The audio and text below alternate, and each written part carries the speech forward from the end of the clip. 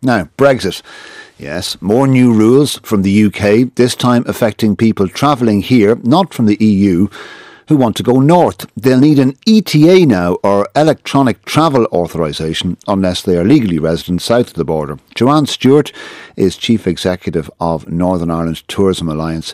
Joanne Stewart, good afternoon. Thanks for taking our call today. No problem, Gavin. Pleasure. Tell us more about this. What's happening? Right. Well, as you know, obviously, one of the things of Brexit was about the UK taking control of their borders. And they have introduced this electronic travel authorisation. So basically, it's a permission to travel to the UK. So anybody who does not have, or is not resident, British or Irish, within the UK will require this visa to come into the UK. Now, the problem with ourselves is that, as you'll be aware, tourism is one of the 6 areas of cooperation within the Good Friday Agreement. And since then, we have been promoted overseas as part of the Island of Ireland destination by Tourism Ireland. And as a result of that, the main gateway for overseas tourists visiting Northern Ireland is via the Republic of Ireland. And we have over 70% of our overseas visitors that come to Northern Ireland via the Republic. So at the moment, all of our promotion is based on seamless travel across the island of Ireland. People aren't really even aware that they're going into a different jurisdiction. And therefore what we're doing is we're putting a barrier to entry. And the concern for us is that, you know, this represents about 25% of our tourism income or revenue. So it could have a really detrimental economic impact. Okay, so what is an electronic travel authorisation and who's going to need it? So anybody who currently comes into the UK without a visa, so this would be your EU nationals, people from America, Australia, New Zealand, those type of people who currently can enter with a passport, they will all now need an electronic travel authorisation. Did you say EU nationals as well? Yes. So if you're coming from France and you're visiting Dublin and the UK. And you want to go to Belfast, you're going to need an ETA? Yes. Wow. And so that is the problem for us, because one thing, people have a choice.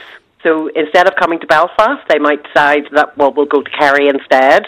At this point, we don't know what the cost is going to be. We haven't seen the process, but it is going to be a digital process, but it could take up to 3 days for you to actually get approval to travel. So this puts off, a lot of people do make spontaneous decisions to travel up to Northern Ireland as part of their trip. The other problem we've got is that the Home Office have committed there will be no immigration checks on the land border. So it's a virtual border. So you're not going to be checked. There's no, for sort of, as you know, when you cross, you wouldn't know that you're crossing a border other than the traffic signs turn from kilometres per hour to miles per hour. Yes, and the problem you've got is if you don't realise and you come across the border and you're stopped for some reason, now you might have an accident or whatever, your insurance will be invalidated and you could end up with a fine for not having an ETA. Yeah, because I was going to ask you, who would check and where? You're saying that this is only really likely to arise in an emergency if there's difficulty, because routinely you wouldn't be checked. No, routinely you wouldn't be checked, but obviously it's still a legal requirement, so you are putting people into legal jeopardy. Now, part of the challenge as well is we are still fighting for this, so we definitely want to see an exemption for those travellers.